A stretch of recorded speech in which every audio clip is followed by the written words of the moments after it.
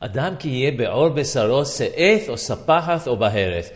And God spoke to Moses and Aaron saying, if a person has on the skin of his flesh se'eth or sapahath or bahereth.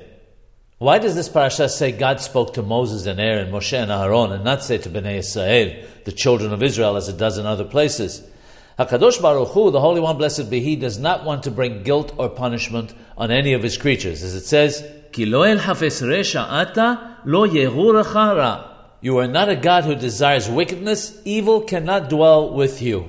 On the contrary, His desire is to justify the actions of His creatures, which we learn from the verse in the prophets, which says, Hashem, hafes leman setcho, yardil Torah ve'yadir. God desires His creatures' vindication in order to magnify and glorify the Torah. This is one reason why when we speak of all the afflictions, it does not mention Bnei Yisrael. Another reason is that God's name is always associated with something positive and not something bad. For example, when God created light and darkness, He gave them names. His name was only mentioned in connection with the light and not with the darkness. As it says, "Vayikra Elohim la'or yom v'lachoshech hara layla." God called the light day and the darkness night.